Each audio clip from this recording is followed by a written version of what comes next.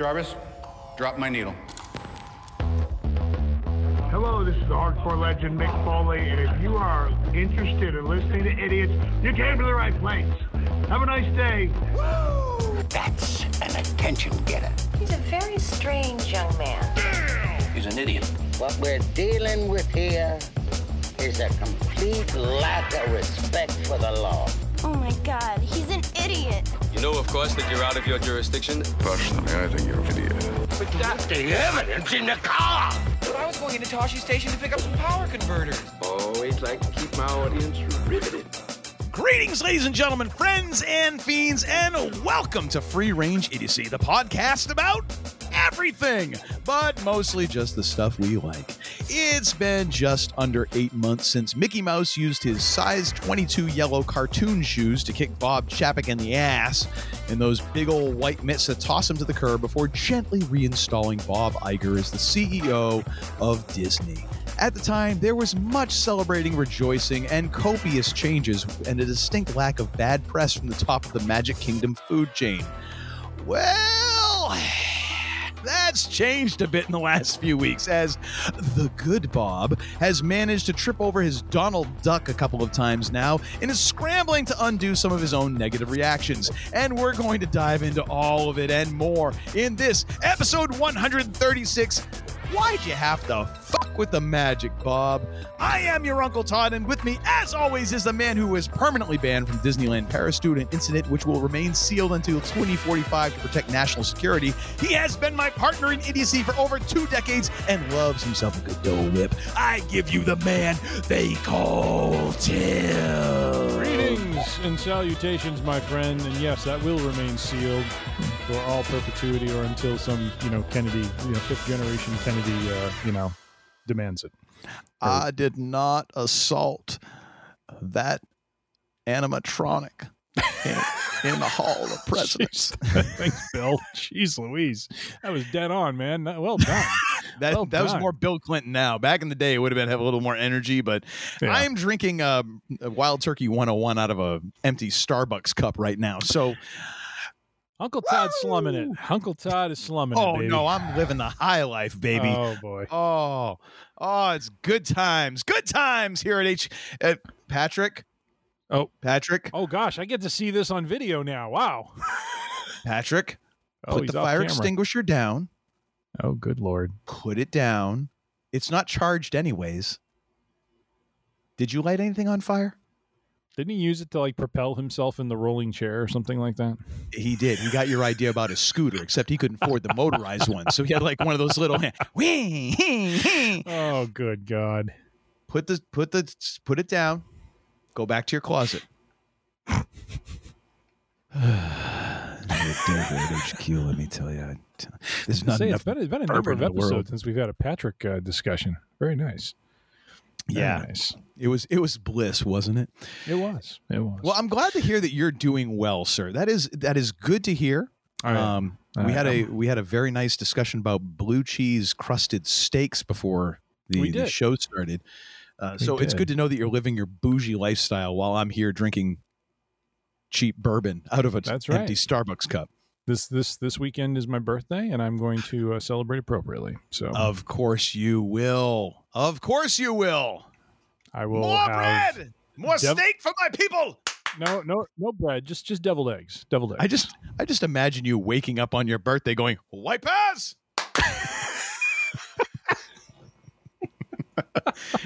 Just reliving the whole first 20 minutes of Coming to America. Do you have sex with your bathers? I do. Oh my! What are we? 4.5 minutes in here, we're already off the rails. Good, good. Yes. Oh, all yes. right. Well, absolutely. Ladies and gentlemen, and to answer the unasked questions, I'm doing fine as well. Oh, I figured I asked that already. Apparently, I didn't. How are you, sir? I'm doing all right. As usual, my schedule is still a dumpster fire. Still a dumpster fire. Thus the bourbon out of the empty venti iced coffee cup. But nice. Life's good. Life's nice. Good. It's great. I know this might be considered a week in geek item, but given your propensity and your skill at bringing to life Dusty Rhodes. This Monday on Raw, I caught a Cody Rhodes promo where he invoked 2 words. Hard 2 time. words at Uncle Todd. Uncle Ton? Like, am I a tauntaun now? Like, what Yeah, the? you are a tauntaun.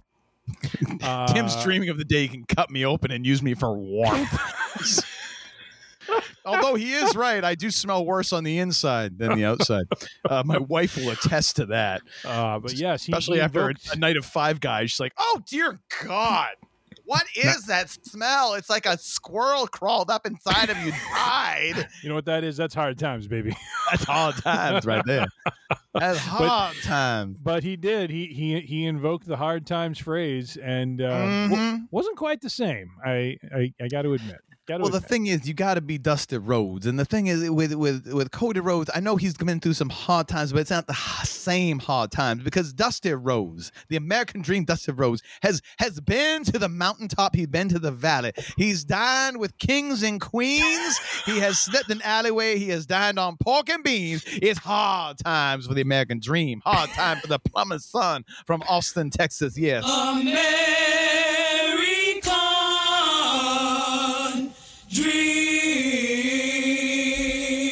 Thank you for that. Yeah, that was a sight to behold, sir. Let me tell you, if you're not following No Context Dusty on Instagram, you need to get that joy into your life, ladies and gentlemen. Yeah. Oh my goodness, is that a great account? I absolutely love some of the scenario setups. It's like, it's great. Coming home from a bar and it's like, oh, it's hard times or whatever it was. But oh my gosh, just such great stuff. Such great stuff with that. and Ric Flair as well. I think they do another one with Ric Flair, which is hysterical. Yeah. Oh my gosh. There's so much of those guys. But the thing is, like, you got to admire, like, the fact. I go back to this, man. Dusty Rhodes. I don't look like the average athlete. No, you don't, Dusty. No, like the only athlete I can think of that comes close. The only 2 I can think of that comes close to you, 3. John Kruk, CC Sabathia, and who was the other guy? He ended up pitching for the Yankees. I think he pitched for the Indians at one point. You thinking about El Guapo? No, well, El Guapo's one, but not quite as well known. There was another pitcher who was just one of those guys where you're like, wasn't it Carlos Colon? Yeah, I think it might have been Colon. Yeah, who always looked like if you cut him, he would bleed like cheesecake. You know, like these people who you're like, that is not a professional athlete. Yeah, that was Dusty Rhodes, and that was the thing that was brilliant. Like, here's a dude who's he is not an athlete looking sort of dude, and he talks in a way that you're like, that's not what I was expecting. Never mind the lisp, just the funkiness of how he spoke and everything. That was just like, it made you do a double take. It was great. The charisma this man had, which will lead into a Week in Geek item we will talk about another man who is oozing with the charisma right now. Yeah, let me talk to you. So. All right. Well, speaking of, since that was such a nice segue, let's get into this little thing called the Week in Geek. The Week in Geek. Feels so funky. What do you got for us this episode, sir? Oh, we have a full lineup, my friend. Full plate. We do. We have got a full feast for our listeners. We do. We got Star Trek, we got BSG, we got Star Wars, The Old Republic, we got a little bit of Marvel, we got some wrestling in there, and Uncle Todd has promised us a little cheeky tweet of the week, so looking forward to that. Lord Almighty, I need a cigarette already. I feel like I well, you have to settle for the wild turkey, I suppose. I've peaked. Oh my goodness. All right. First item comes by way of denofgeek.com. This was an article from a couple weeks ago. Star Trek Picard movie gets a disappointing update. Apparently, didn't realize this. There was rumors of a movie that they wanted to do with the Star Trek, Picard franchise, and coming hot off the presses of a phenomenal season 3 that we have gone through and dissected right here on the Free Range Idiocy program. Go back and check out that episode, people. Yeah, I think it was only a few episodes ago. I think it was before the big hiatus we went on. We had our Picard, and by big hiatus we mean about 3 weeks. So something like that. Something like that.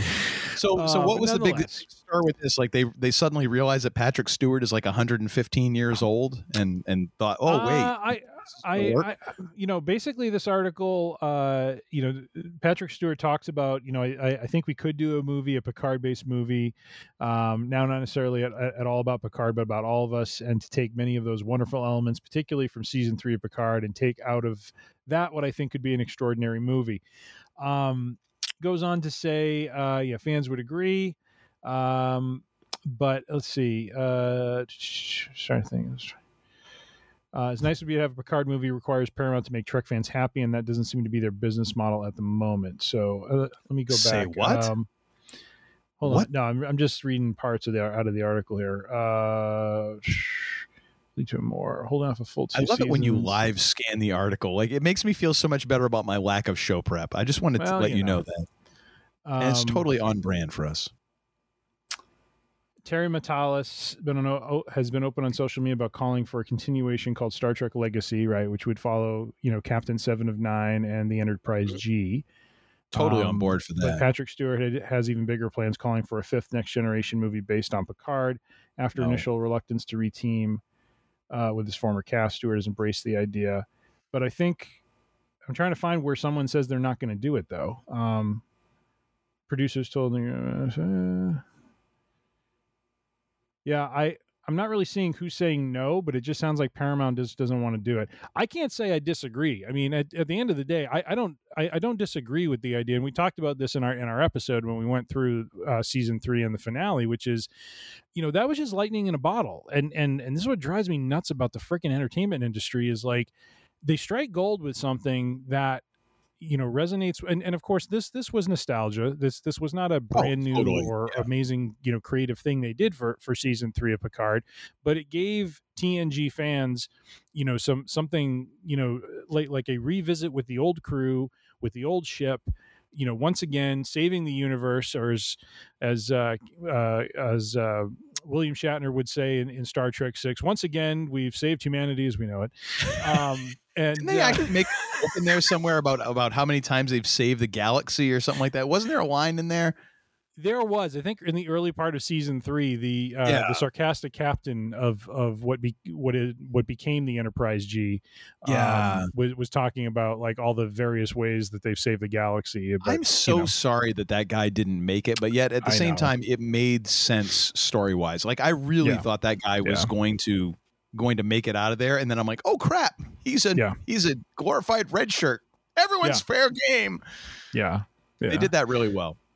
But yeah, I just don't see, and I don't see the value in doing it. I think this was a one and done sort of thing.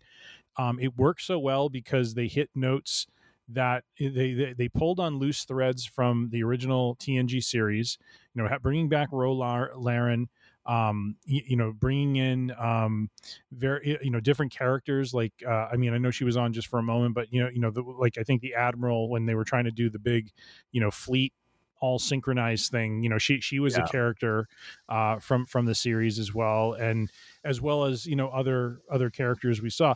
They just hit on the right kind of beats and notes that resonated with fans, and it wasn't cheap nostalgia. It was done with some meaning to it. So I just don't see the point in doing a movie, because I don't think a movie's going to resonate the same way. They're not going to, you're not going to go back to that well of those loose story threads that you could close out from the original series, because you've done it already. The Borg are gone now. The crew's back together. He's reunited with his son. Let it be. Like, there's no story left to tell really at this point. Just let it be, or tell a story of his passing or something like that. But even still, I don't need to see that. Season 3 was a wonderful goodbye to that group. Mm-hmm. And here's the thing, like, I will disagree with you slightly. It was cheap nostalgia. But here's the thing. We have become, I think as fans, a little too sophisticated. We've become a little too full of ourselves, a little bit like Boston sports fans became a little full of themselves after, the Patriots won, the Red Sox won, and then all of a sudden like, oh, nothing will settle but for our championship. Like, it just calms down. Like, there's nothing wrong with cheap nostalgia. You know what's good on a summer afternoon?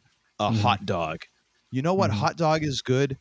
Any hot dog, as long as you're in the right place. If you're at a ballpark and it's a cheap whatever hot dog, it can be the best hot dog ever if it's a great afternoon watching a good game and you got a cold beer with it. I think back to like going to hockey games with my dad and like I remember specifically getting a hot dog at like every single game, and it came in like the little tinfoil sleeve, and it was probably the dirt cheapest hot dog and hot dog bun that money could buy because they're trying to scrape every cent they can out of a minor league hockey game concession stand. Yeah. I still have memories of that. Cheap nostalgia, there's nothing wrong with it.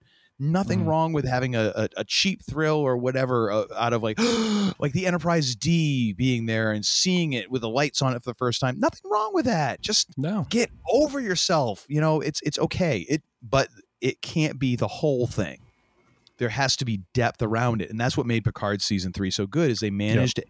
The thing that they missed so badly in season 2, they managed to do in season 3. It's the reason why I'm glad they're not doing a Picard movie, because one, I feel bad saying this. I like Patrick Stewart.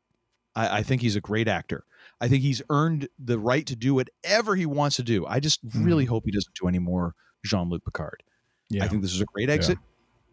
I think there's a point where you have to acknowledge that you cannot keep up with a fast-paced story. And even amongst other middle-aged actors, you can't hide the fact that Stewart is not late middle-aged. He's old. He just is. I want to see Patrick Stewart do a bunch of dramatic movies that are like slow-moving, methodical character studies. I think it would be fracking amazing. I don't want to see Patrick Stewart do Picard. I want to see Star Trek Legacy. I want to see Captain 7 of 9 with what's his face, Jack Crusher, and the rest of the crew weaving in there. And you know what? If you want to throw me some Picard cameos in there, A-okay.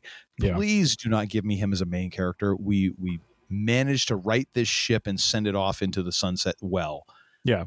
Please, dear God, no more. And given his age too, I mean, it's not a character like, quite honestly, like season 1 and 2 were, I think, reflections of this point I'm about to make, which is, he's not a character that I think people really want to see a lot of new ground broken with. Like they tried doing that in those first 2 seasons, and some of it, I think season 1 was a bit stronger than 2.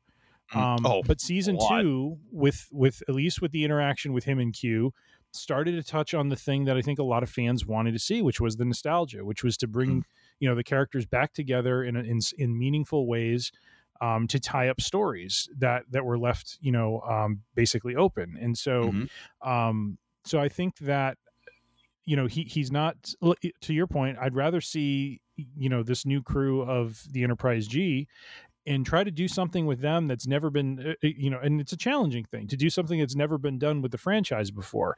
They've done a lot of different things. They've explored a lot of ground. They've covered a lot of different areas, even went to a place in this season 3 that, in some ways cribbed, the entire, pilot of BSG, which, having all the ships networked together and having this massive takeover and downfall of humanity.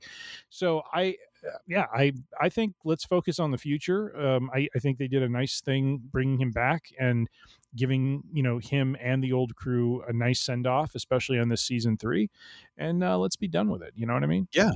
No, you got your redo for Nemesis. Yep. Move on. Yep. I would gladly watch the Enterprise G adventures with, Captain 7 of 9, Jack Crusher, and then the occasional cameos with Geordi and Worf and all the rest. I'm down for that. I think they got the tone right, and if they continued off of that, they'd be fine. And I did find in the article, of course, it was the one paragraph I didn't scan through very carefully, but the denial of such a thing. Stewart basically admits he's been shopping it around, the idea around to the studio. The studio does not seem to be very eager, and I think we've we've dove in enough on that topic. So, adieu, mon capitaine. Yeah, Stuart, Sir Patrick, pardon me. Love you, man. Just it's time. It's time. It's time. It's time. All right. Our next, I have these out of order. I think our next one is, yes. Next one is a little bit of geekery from the man they call Tim. This comes by way of a site called SWTORista.com. It's basically SWTOR. SWTOR is the acronym for Star Wars: The Old Republic. It's a video game that I have talked about, and this site, amongst others, back at the end of June, putting out some news that Star Wars: The Old Republic is moving from the game studio BioWare, who has been doing development with it over the last, I think, 10 to 12 years. This game has been around for a long time. They're handing it over to a studio called Broadsword. A lot of the core team apparently is moving over with them.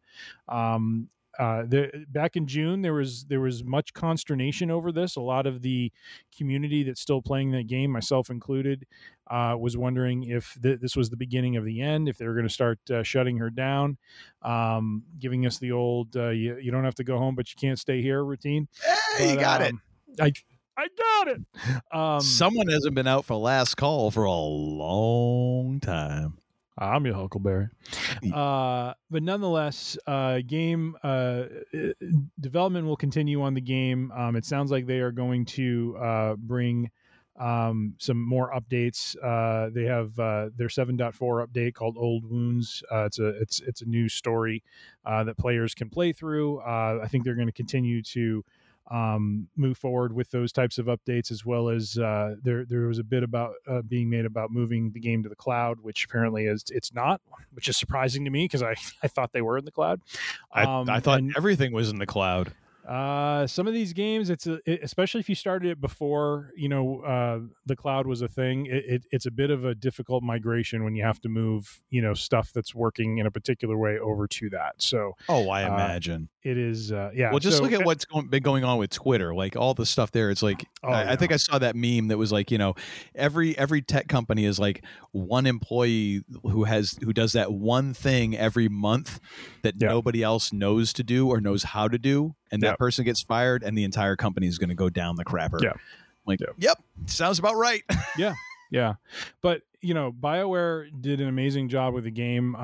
Some of the comments too I've read is that maybe under a new studio there'll be a hunger to really put out. I think the last couple updates were met with kind of a tepid response from the fans who are still playing. And so maybe in a different studio, they'll go back to, maybe creating some deeper stories. I myself, one of the characters I have in the game, I actually, they have a couple extra modules. Once you go through like the story mode for the character, like I have a smuggler character. Once you finish that, you can actually progress into another set of stories, and it's actually really well done. It's like very cinematic. It's a little different in that it's not as open world because your character is really kind of directed through the story as opposed to you kind of picking where you want to go and that sort of thing. But overall, it's been an absolute pleasure to play, and it's just kind of the natural. They for a while, from I think 2010 on, they would drop every couple of years a new update where you would have this level of story that was being delivered to you as the fan, got to play a little bit more content, just made it interesting. And so I'm excited to see what Broadsword does. And if you haven't played Star Wars: The Old Republic, definitely check it out. It is a lot of fun. A lot of open stuff that you can do there. So what are you looking off camera at? Do you have like a fruit bat that's coming for you? No, I don't. Okay. Once again, the man they call Tim, broadcasting from the Blair Witch Suite, with one naked 20-watt bulb. That's right. In the corner, that's right. And only the screens illuminating him. Absolutely. There we go. And now he's shut off. He's brought the brightness down. Well, it's because I'm on a dark screen. So the funny thing I think is interesting is how long this game has been around, and the fact that how many Star Wars games have come and gone between this? Because I know you were very into Squadrons. You were very hot and heavy, as well as Jimmy Dice was very a friend of the show, Jimmy Dice from Scruffy Podcasters, was very into Squadrons, and I have heard nary a word about Squadrons, but yet this has stood the test of time over like 10, 12 years. That's like, so I mean, just for instance, let me just get to a menu here. So I mean, for instance, like my Mac that I'm recording on right now is a 2014, late 2014 iMac, which I mean is an insane life for a computer. Yep. But similar for a game, how a game can go this long and still be viable and still be playable and have this fan base. Like, is it real? I mean, it must be that good, right? Yeah, absolutely. It is. I mean, I really enjoy it. And I think what makes it fun is it has kind of an open world concept. It's not open. I'm forgetting the Star Wars game we talked about a couple episodes ago, but I was trying to recall that as well. That one, I think it was called Star Wars. I'll never mind. I think the difference there is the interactability, not just on planet, but even up in space too. Like if you choose to go and engage ships, like you can basically create, kind of a thread, just by doing something that's just completely on a whim on your own. This one is open world too, but it is, it does have limits. It isn't like truly open, but it's much, much more open than a more, kind of direct story, that's being told. Whereas Squadrons is more of it's almost like story flight mode. Simulator sort of thing, isn't it?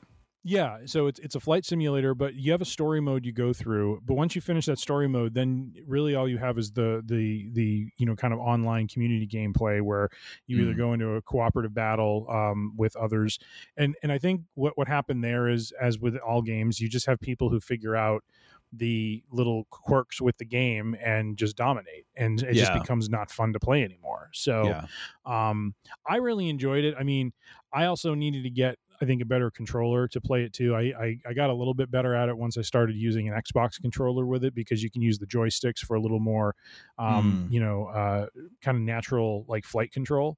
But when I got to the Old Republic, it was just, I was just immersed in it. And part of, the attraction of it too is they do an amazing job with the visuals of these worlds. Like when I'm playing, especially this new module I'm playing, which to be clear is not new. This was a module, I think, like the story mode and the things that I've gotten through were kind of what came with the game. This, I think, was a module that was published, I think, in 2012 or 2014. And then there's one more after it that I think was probably 2016 or 2017. So wow. But the amount of detail they put into all of these settings is just incredible. I mean, it's just like, for me as a fan, it's a great way to just kind of feel like you're forging some new story in this universe, and it just really just immerses you in it, and it's a lot of fun. At the end of the day, it's a run around and shoot 'em up sort of game. I mean, like you're going around slashing or shooting depending on what your character is, but they have enough characters and decisions you can make with these characters to do certain things and follow certain paths and stuff like that. So it's fun that way. It gives you a sense of independence and autonomy, even though it is somewhat controlled. So yeah. And just so you know, Star Wars Outlaws was yes. Yeah. I was going to say Smugglers, but I knew that was wrong. So yeah, it looks fracking amazing. Unfortunately, I'm going to guess I also will be disqualified because I'm using a Mac. From doing and the anything. Thing is, the thing with Macs too is, I think they do have Macs that you can do gaming on, but but they're like the really expensive ones, whereas you can probably find a reasonable gaming PC that is powered enough to do like games like this. Well, some of them don't even like $1,000 or $1,500. Well, a Mac doesn't even qualify. Like it's just the operating system. So you almost have to have you have to, again, if Brindamore was here, he could tell me exactly how to do this, because it'd be like, oh, well, you just, bisect your hard drive, and then this over here, you run it as a PC, and, this, I'm like, I lost you at, you have to, I'm not that savvy. I just know that I buy Macs, and I buy them with enough specs that I don't have to update them for like 8 to 10 years. When I got into EVE Online, all I had was my my MacBook laptop, and it was a MacBook Air, and it wasn't tricked out. and it registered about 150 degrees when you started. Like, it's burned my thighs. When I started the game, right away, the fans were starting. I'm like, man, am I going to melt this thing down? I mean, it was the just fans like, that you never hear on a Mac unless you're all of a sudden you're pushing it and then you hear the fans like, oh boy. Yeah. Yep. So, unfortunately, Mac's not the way to go. So anyway, some interesting things afoot for the Star Wars Old Republic game. I'm excited to see what they do next. All right. Moving on from Star Wars to BSG. I came across this article last week. It was kind of an interesting little tidbit. I know. I saw this. I was very excited. I specifically did not read this item because I wanted to be kind of like, sort of moment here.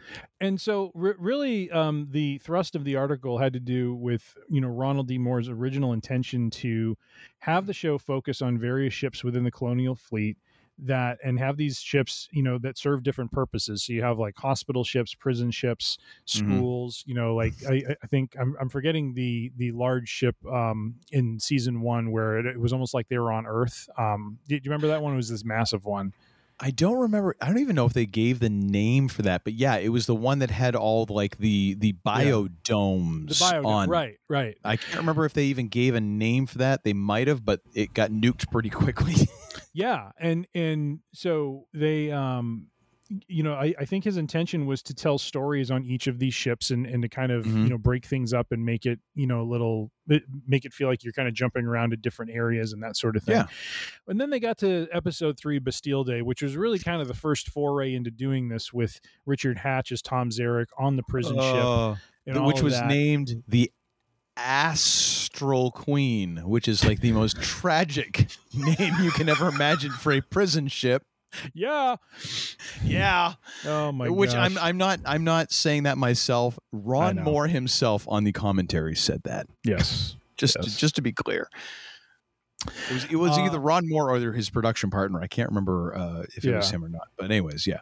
But what ended up happening was this type of a show exposed to them the budgetary limits that they were going to run into if they were going to try to do all of these different sets for all these different ships.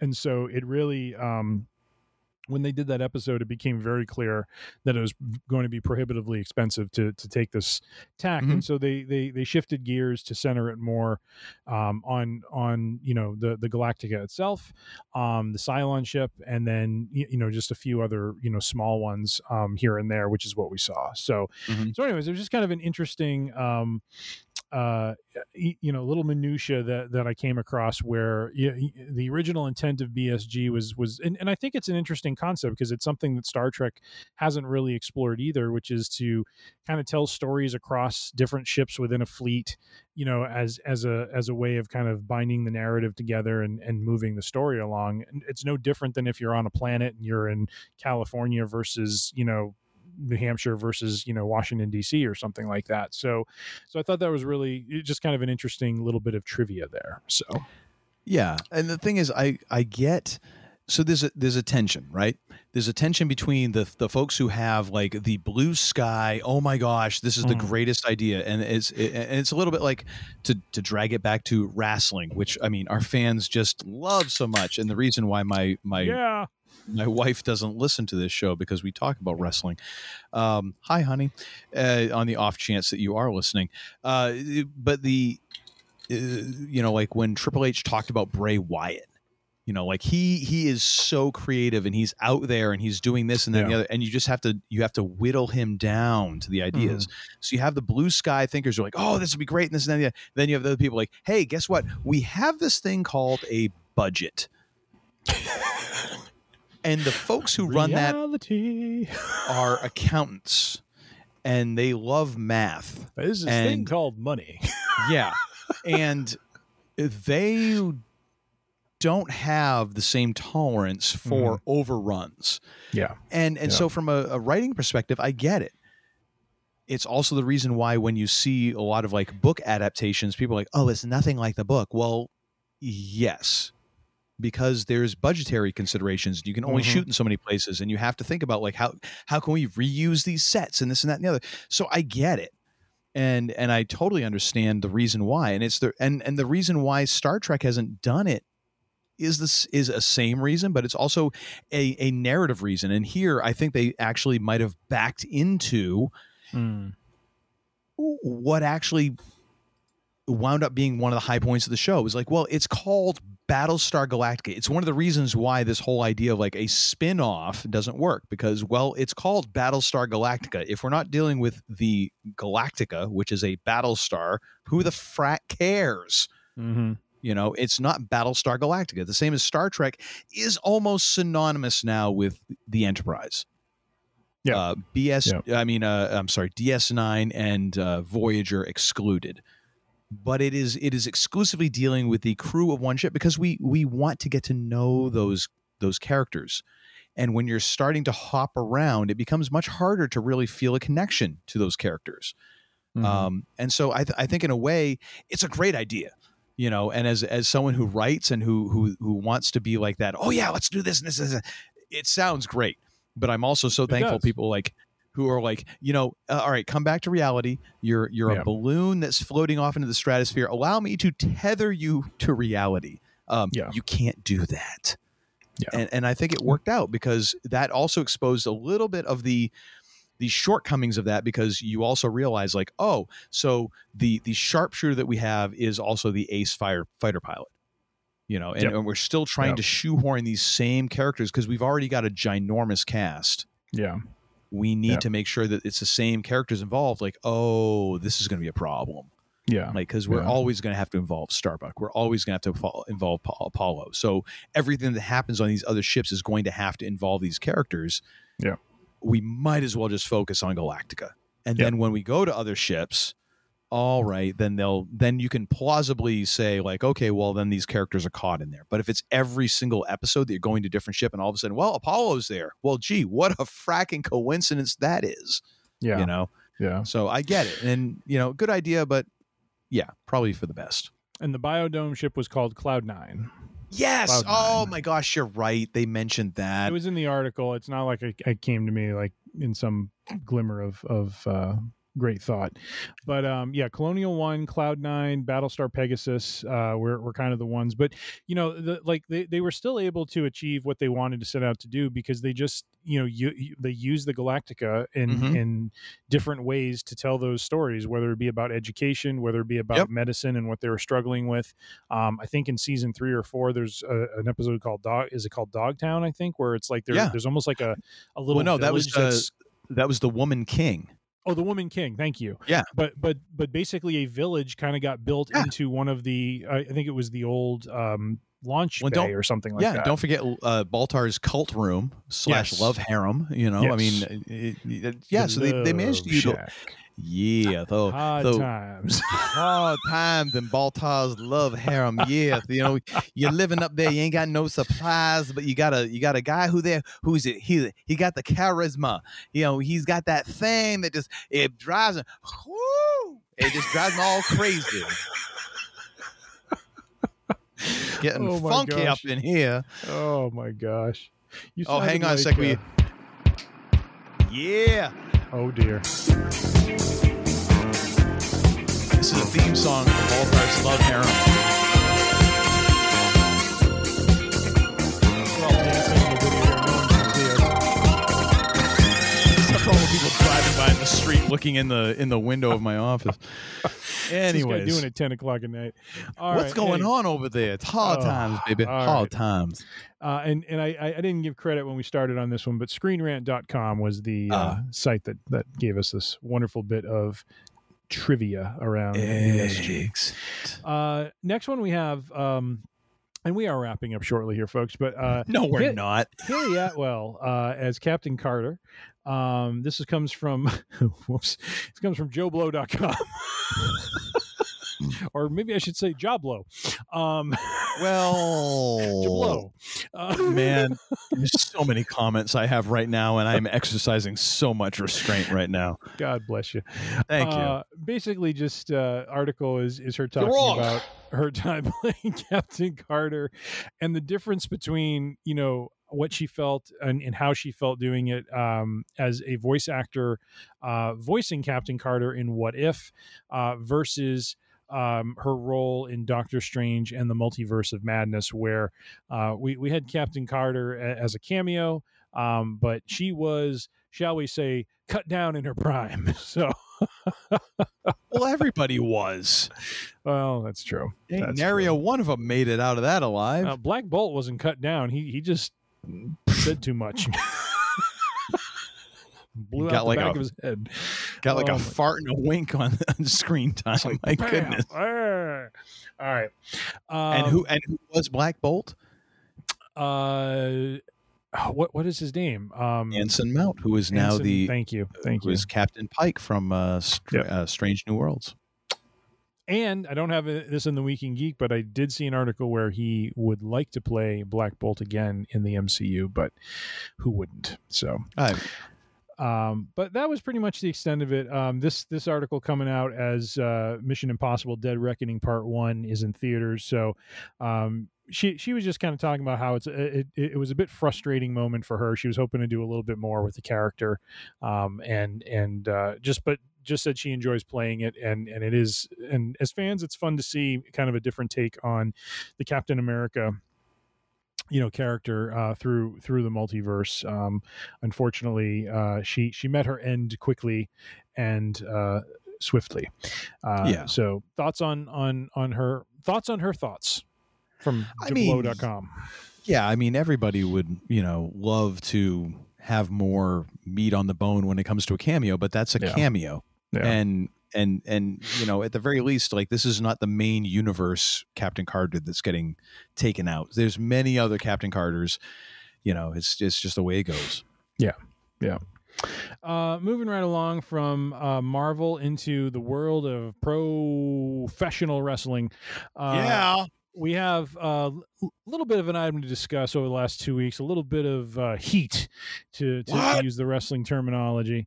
But Kevin Nash on his podcast, Click This, a couple of weeks ago, seeing LA Knight for the first time and commenting on how he seems like he's a ripoff of Stone Cold and The Rock, and that caused a maelstrom of reaction from fans who thought he was overreacting or you know, not understanding the character enough, or not, you know, or not watching enough of the show. At one point, Nash has a follow-up to that. Now, again, these are clips that I'm finding on YouTube of his show. I don't listen to the entire show. But there's a clip a few days later where he talks about watching Raw, and he's like, I didn't see him come out. And someone in the comments wrote something like, Mr. Nash, LA Knight's on SmackDown. You may want to watch that show if you're looking to... What? So I ask you, sir, and to be fair, to be balanced in this, actually last night, there was another clip from his show where they were talking about him again. Nash has since gone back, watched more of the body of work of the man playing LA Knight, going back to his indies, like indie run, and his time on Impact as Eli Drake, and had very positive things to say about him. So I think what was really unfortunate, and to give context, LA Knight has been in the wrestling business for close to 20 years, spent a lot of time on the independents, had a pretty successful run in TNA Impact as a big player, winning their world championship, and really even then shining big time. And when I saw him, my thoughts were, if this guy gets a WWE, he's going to be huge, because he just there's something, as he calls it, he's got the Kavorka. And so that's right. Let me talk to you. And so I ask you, sir, thoughts on him being a ripoff of Stone Cold and The Rock? Do you see it? Do you see it as an influence? Is it more of a homage, or is this just, you know, he's just got charisma and he's just kind of hitting some notes and it's resonating? Because this guy, as you and I said, but in the pre-show, he is getting pops that we haven't seen since the Attitude Era, and it's pretty interesting. All right. First of all, I want to do I do a lot of impressions on this show, and probably badly, and I apologize for all of those, and not really. But here's my impression of Kevin Nash. Oh, good God. Oh my gosh. Seriously, dude, like, I didn't see a whole lot I'm going to talk about. Shut up, you old bastard. All right. Dear. Just my Uncle time Todd is going nuclear. over. I was never that compelling on promos, and never got the pops that this guy got. So just simmer down. Without having, well, I went back and I watched some more and now I've changed my mind. No, you essentially just threw out an opinion and thought it would fly, and you misread the room. Okay, that's what it was. And granted, I mean, Kevin Nash has done more in any industry than I have, but whatever. It still doesn't change the fact that he talked out his ass when it came to this. As far as LA Knight, everything is an homage. Everything is ripped off. There's no, Arthur Conan Doyle said it best when he had Sherlock Holmes say there's nothing new under the sun. It's all been a retread and a redo. I mean, good Lord. Hulk Hogan ripped off from superstar Billy Graham, and, this guy ripped off from this guy, and this guy ripped off from that guy. And, it's just the way it is. The thing that I think that we have to acknowledge here is that how tough it is for a wrestler to get over in this day and age. Yeah. Because you have such a mix of smart fans to mark fans. Now, for those folks who don't understand that, a mark is somebody who doesn't really understand the wrestling business. A smart fan is someone who understands all the background machinations and how the business actually works. It's a little bit different now because, kayfabe, which is like pretending that wrestling is real, is not a thing anymore. So the line is blurred, and there's much more of the smart fan sort of thing. Yeah. However, it's very difficult for a wrestler to get the kind of response that LA Knight is getting, which is above and beyond what the company is expecting or planning. Yeah. I don't think that WWE is. I think they're in a rare position for them, because we don't exactly know what to do now, because this guy is getting way more of a reaction than what we planned for. This is not the dude that we want. The dude is 40 years old, and he is getting these responses that we don't know what to do with this guy, because we hadn't planned on him getting this. Number 4 on the merchandise mover rankings, apparently. So jeez, he is just above the NWO, which apparently is still selling a lot of merchandise. He's just below Stone Cold Steve Austin, and then I forget who 1 and 2 were. I'm going to guess Reigns. Reigns and Rhodes. Reigns and Rhodes are number 1 and 2. Yep. Yeah. So I mean, it's something to be said for this guy to get over, and he's getting over, I think, in the right ways, because he's a hell of a worker. Yeah. He is, and you pointed out yourself, he is the one guy who's managed to engage with Bray Wyatt over the past few years and come out better, as opposed to tanking and needing to recover. And he lost that match. He was out for a week, came back, and just kept doing his shtick. And and let's be honest, there's a lot of elements of what he was doing now that he did as Eli Drake in TNA Impact. He was doing the Yaz. He worked the whole dummy thing in, which is pretty funny. Calling people dummy and all that sort of thing. But he was doing the let me talk to you. He was doing the yeah.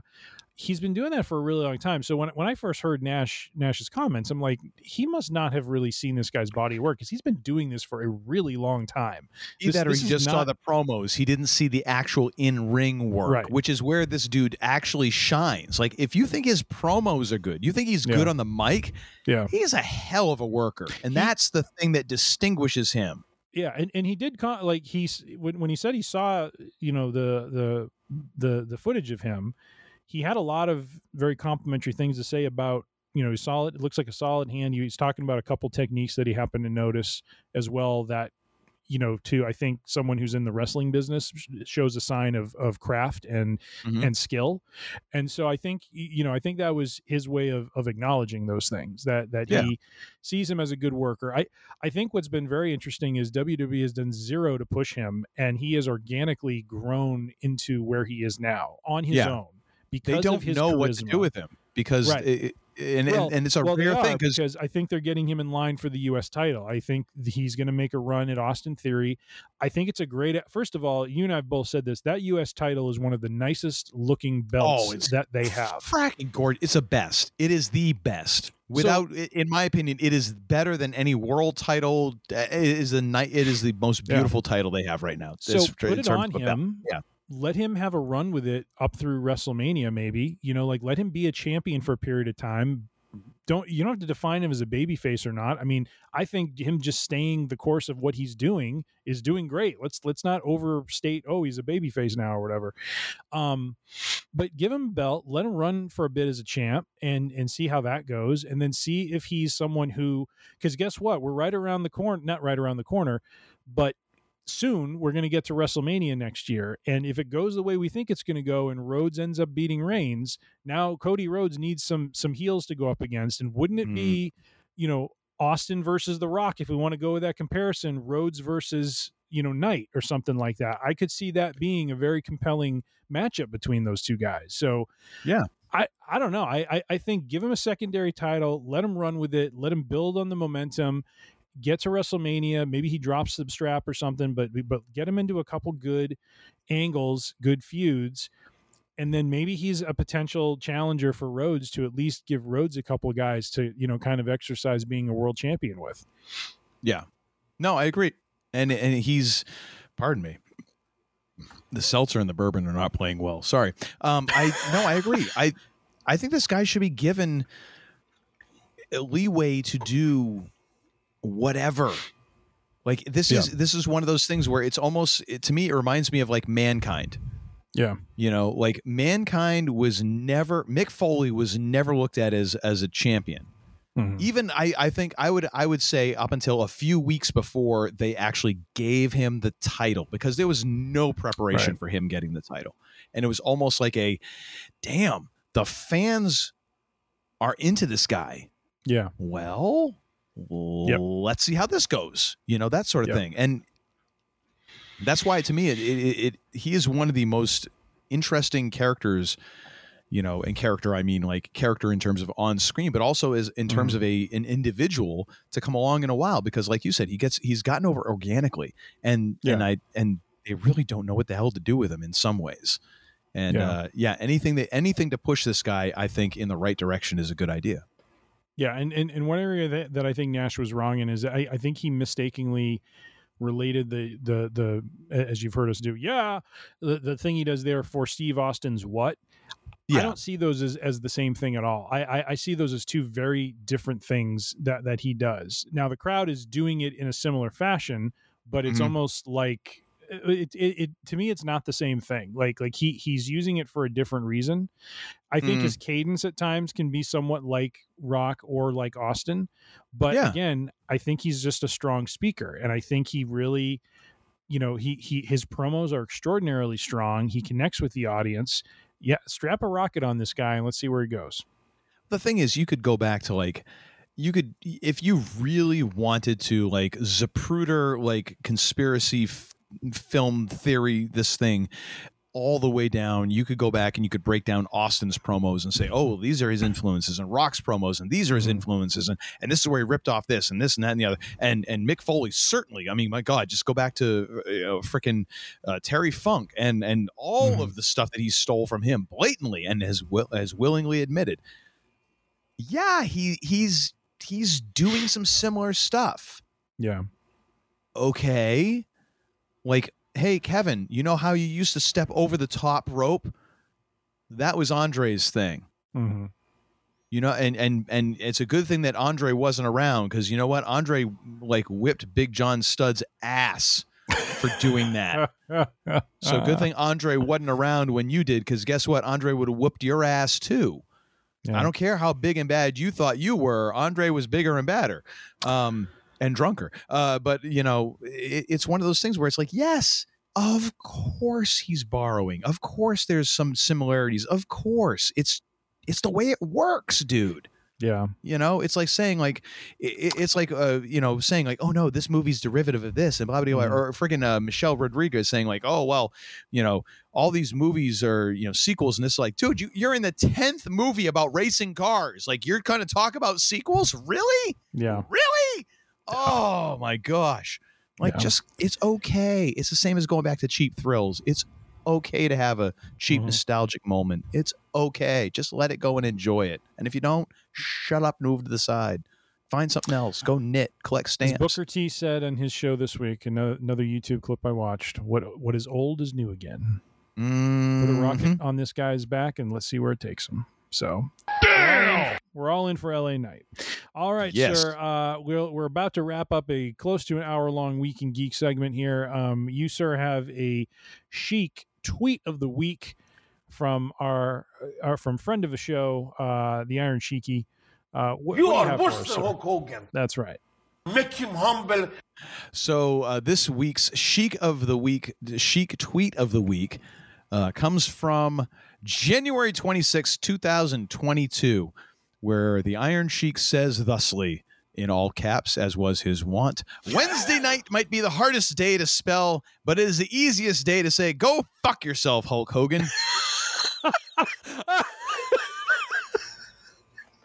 Ladies and gentlemen. The man is an artist in terms of how he works in his hatred for Hulk Hogan. A poet, ladies and gentlemen, of unmatched ability. On that poignant note, that, my friends, is a close to an hour-long Week in Geek. You are worse than Hulk Hogan. Thank you. He was a punk. I just love that one. He was a punk. Give me a little Chips outro music. Come on. Oh, there we go. Have a little dance party here, ladies and gentlemen. Uncle Todd now. Chips theme. Here we go. I popped out a hip. I'm sorry. I'm going to have to tail that off. Yeah, you got to do the Shawn Michaels grab the back when he was like acting as Hulk Hogan. He was doing all the flexing. And he's like, yeah. It's not that far from the truth. I found out today that I can bench press 165 pounds once. Yeah. Unfortunately, I was supposed to do 2 reps. That second one, I also found out that the lower hooks on the bench rack that I was using are a good place to dump that weight when you can't lift it back up to the proper ones. Jeez, do you have a spotter or no? No. Oh, come on, man! You did a 160. 165. 165. Gosh, be careful. It was a PR. So I got the 1, but I was supposed to get 2, and I did the 1, and I was like, I think I can do it, and I should have listened to myself and been like, no, you can't. But anyways, well, thank you, sir, for that educational Week in Geek, and now we will get on to Bob Iger. Who would ever thought we'd have an entire show themed around him? A CEO in 3 parts, a tragedy in 3 acts, as you would say. There you go. I'm going to put sure. I'm going to put a link to this. Jimmy Dice. So the title of our show here comes from the Mickey Fires Bob Chapek YouTube video, which is well worth your time. The problem is that now we've come to the point where most of this is true of freaking Bob Iger. Yeah. So here we are, folks, wandering our way through many different entertainment, notable news, but using Bob Iger as our tour guide into hell, essentially. So the man they call Tim, you want to lead us through this since you are managing to dredge up all of this information? Yeah, so in subsection 1 that of course, title.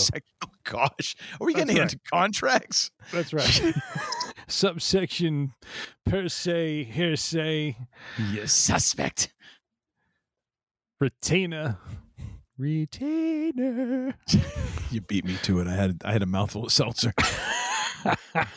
The Wrath of Bob Iger, Part 1. So, all right. So hang on a second. We got to do this PTI style, Okay. which means I got to get my timer going. Hang on All a second. All right, we are going now. Okay, so first article from Variety.com. Bob Iger has his contract extended as Disney CEO through 2026. So not a whole lot of news there other than just the fact that Bobby Boy is going to be around for at least another couple of years. Did they say what his original contract was when he came back? Let's see. He came back in November 2022. Because it was very kind of quick. So I imagine it wasn't a long-term deal. So what? It must have been like 2 years? They gave him another 2? I would guess. Yeah. So maybe it would have been to 2024 and they extended him out to 2026. Yeah. All right. I mean, it's reasonable. Yeah. So that was the first piece of news, and that's important because of what follows after that. So so he's extended through 2026, and then we get the announcement last week from the man, the myth, the legend, Bob Iger, that apparently Disney is going to start ratcheting down the amount of, and this is from InsideTheMagic.net, going to be ratcheting down the amount of Star Wars and Marvel content that is going to be created. So as many may know or maybe not know, apparently we were in a streaming bubble during the pandemic, and that bubble has gone pop. So streaming services are now apparently bleeding money like crazy because we're all going back out into the world and doing things again and not sitting in front of our TV set. No. Time out on this. All right. Good. Streaming companies are getting panicky because no one actually thought of how they're making money off of streaming. And COVID came along, and all of a sudden, they're getting tons of viewers, but they're like, "Oh wait, are we really making the money that we're spending?" There was, I think, everyone jumped into it, and they didn't really look at what the economics and what the wins were. They were just like, "Everyone's doing it, let's do it." I don't think it's necessarily like, "Oh, it's a streaming bubble; it's gone away." Like that's an excuse. You guys just really were just trying to like get in on the streaming orgy that was happening without really thinking it through. Well, and we'll get into this in the next article that follows, but but Disney Plus has shed a fair number of subscribers. So that's where I think that theory or that perspective is coming from, is that, and not just them, like them, Netflix, a lot of streaming services are losing subscribers because people are getting back to life as it once was, and there is not as much of a and again, with inflation and with a lot of other economic things going on, dropping the money for these services may not be in everyone's budget. And so and also how many people are shuffling around like I do, like where they're like, okay, I'm not watching anything on Peacock, for instance, like, let me drop that one. And then if something comes along, like, all right, maybe I'll renew for a couple months and then drop it, But it is going to be curious, though, to see how this impacts Star Wars, because right now we have Ahsoka coming up, which is really the last piece of live action content that we've been, sold on or advertised to on Disney Plus. So are we going to start seeing on the Plus, really no other, kind of limited series like what we've been seeing with Obi-Wan, like we've been seeing with Mandalorian? Are they going to pump the brakes a little bit? How does that play into Filoni's, movie that is supposed to incorporate Mando, which I believe is supposed to be like Heir to the Empire, which is what all of the Ahsoka stuff is building towards. So it's kind of a strange announcement because it's been said, but I don't know how it impacts those things, because they do have, I think a couple episodes back, we walked through, I think, Disney's plan for Marvel and Star Wars, the movies that were going to be coming out. They had a pretty strong lineup. They didn't say in this article, like specifically, that certain movies are getting axed. It was just a statement from Iger. So I'm kind of curious, like, how that impacts things, because I think there was going to be the Taika Waititi Star Wars movie that was supposed to come out next year, I believe. And then Heir to the Empire, I think, was supposed to come out, in 2025 or 2026. And so we'll have to kind of see if that now means those movies are just being deferred or delayed, or, I mean, right now nothing's happening because of the writer's strike. So we'll get to that later on. But yeah, it's just, and then same with Marvel, I don't know what that means.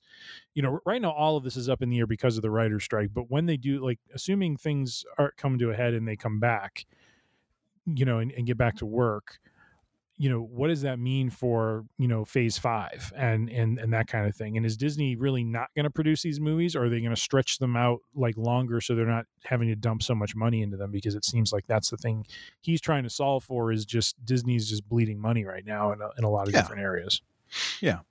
And the thing is, like, on one hand, I understand. Like, I get why you want, and the smartest thing that Bob can do right now is to shut his yap about any of this and use the writer and use the strike as an advantage to then be like, okay, just don't say anything. Don't say anything. And then when this whole thing writes itself, then go, okay, well, we have to readjust because of, and then readjust how you want. Mm-hmm. I get it. Like, you're spending a ton of money on these shows and you're doing this and that and the other, and you don't know how it's profitable. Okay, use this time to figure that out.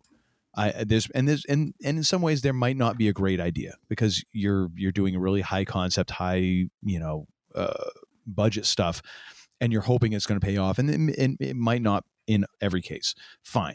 You're going to readjust. I mean, they've already canceled how many different movies? What's her face? Wonder Woman director, Rogue Squadron. That's gone. Patty Jenkins, thank you. Taika Waititi's movie is not happening. Let's just face facts on that. Like, we hadn't heard squat on that after the announcement. It's supposed to come out next year. It would have to go into post-production now with for those of us who worked in server, they'd have to put that one on the rail to try and make it get out for next week. It ain't next year. It ain't happening. But all this stuff, like, it's going to shift, and I get it. Like, you want to make sure that the stuff that you have has a lot of impact, and there's been a lot of oversaturation and a lot of throwing stuff at the wall and see what's going to stick. Fine. But do it in a somewhat civilized, sensible way. And I get fans are overreacting, but yeah, I mean, the fact is, like, a lot of the stuff is diluted. Yeah. Like, there is too much content, and they might have overstepped their limits. Okay, recalibrate. But, one for fans, don't get too cranky, because there's a lot of fans out there who are already like, oh, there's too much stuff. Well, and then they're like, oh, there's not gonna be enough stuff. Like, oh, for God's sake, can you be happy about one way or the other? But just kind of let's see how this whole thing settles. I honestly think that Disney Plus is going to see a lot of return for Ahsoka. I think they're going to get a lot of subscriptions back in August for people who want to see this, because there is a lot of buzz about it. I mean, there's a lot of, it's been a little while since you've had Star Wars content. So yeah, oh my gosh, we lost subscribers. Yeah, because Mando's done. Yeah. And there's been no new content. And if you're just a Disney Plus subscriber for Star Wars content, well, I've probably already watched it all. Let me take a couple months off and save, some $9.99 or whatever the crap it is now, per month fees. And then I'll come back when Ahsoka's streaming, I don't know. I mean, I get it and I don't get it. I overall, I think that we're better off with Iger than Chapek in this stance. Yeah. Maybe that's what we should have done for the show. Battle of the Bobs. Would you have taken Chapek or Iger? I mean, it's all Iger. Chapek was such a. I know. Let's not get you on that soapbox. But I think that if they just stick with what they're doing, I think it's okay. Yeah. I think it will be okay. But I think trying to blame it on, like, oh well, costs or this and that, like, no, you guys as a business did not figure this thing out. You were just jumped in because it was like, oh, this is the next big thing. Right. And we have to be part of it. And you didn't really think about, and then you're like, oh, well, it's this guy's fault and this guy's fault. No, you're the one at the top. Yeah. You jumped in on all this. Own it. Just real quick on the Marvel front, that article, talks about, Marvel's run, which we all know Phase 4 has been a little uneven. Doctor Strange Multiverse of Madness had some hype, started had some inroads into the multiverse. Thor Love and Thunder, that was kind of a meh, outing there. Black Panther Wakanda Forever was really well done, but to varied reception. Ant-Man and the Wasp is universally believed to, and I would agree, just very bad reviews and has the worst box office of the MCU. Valid. along with the fact that their star is in some legal trouble. So when it comes to the shows that were coming up, so here's what was supposed to be coming out in season 2. What if season 2, not season 2, sorry, was supposed to come out in 2023. What if season 2, Ironheart, Agatha, Coven of Chaos, Echo, and Loki. Now, none of these have been canceled, but only Loki is coming out in October and Echo in November. All of those other series have been pushed out. So they haven't been canceled, but they're not airing this year. And the question is, will they ever air because of the fact that they've been pushed out? If I had to guess, I would say What If is going to, because animated series require so much production time. Yeah. I'd be willing to bet that's like 85% done. Yeah.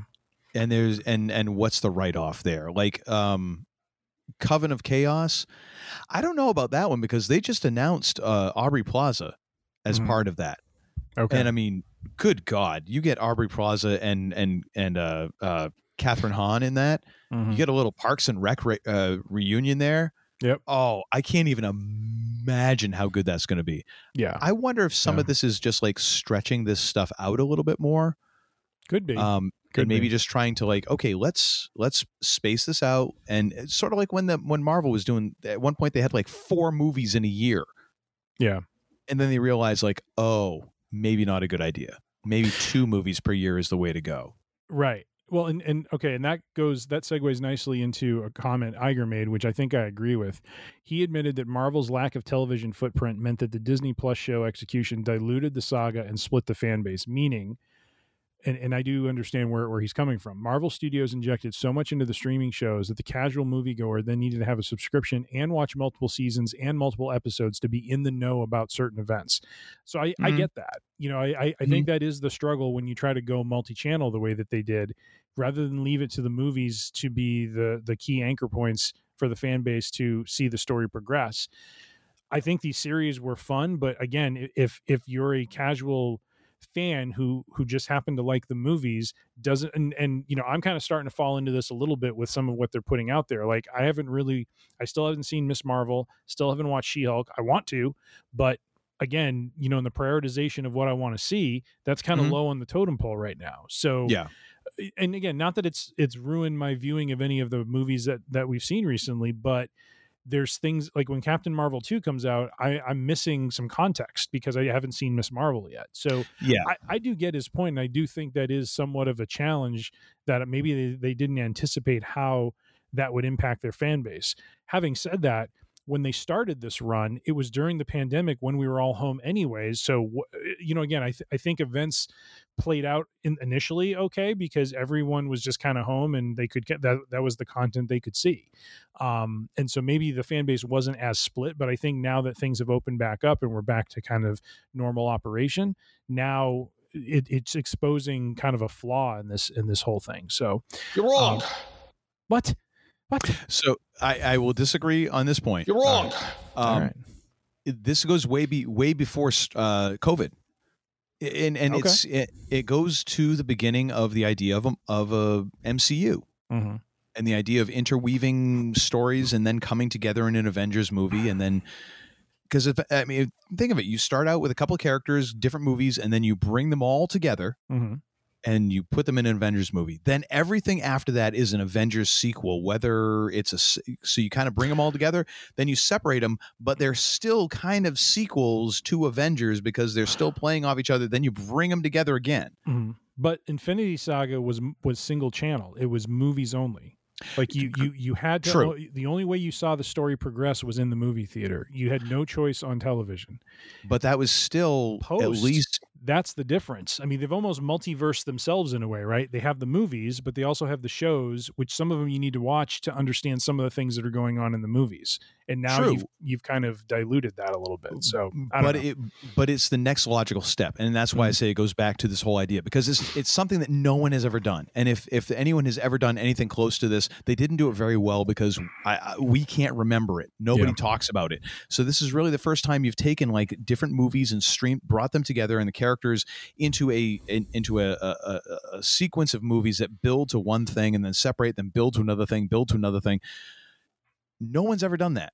And so then the next logical step is, well, you're going to grow out here and here and here. And the thing is, I can't fault them that much because they're doing the thing that in some ways is the opposite of what people criticize Hollywood for, which is, oh, they're only thinking, all right, there's our alarm, but you know what? We're going to go into OT on this one.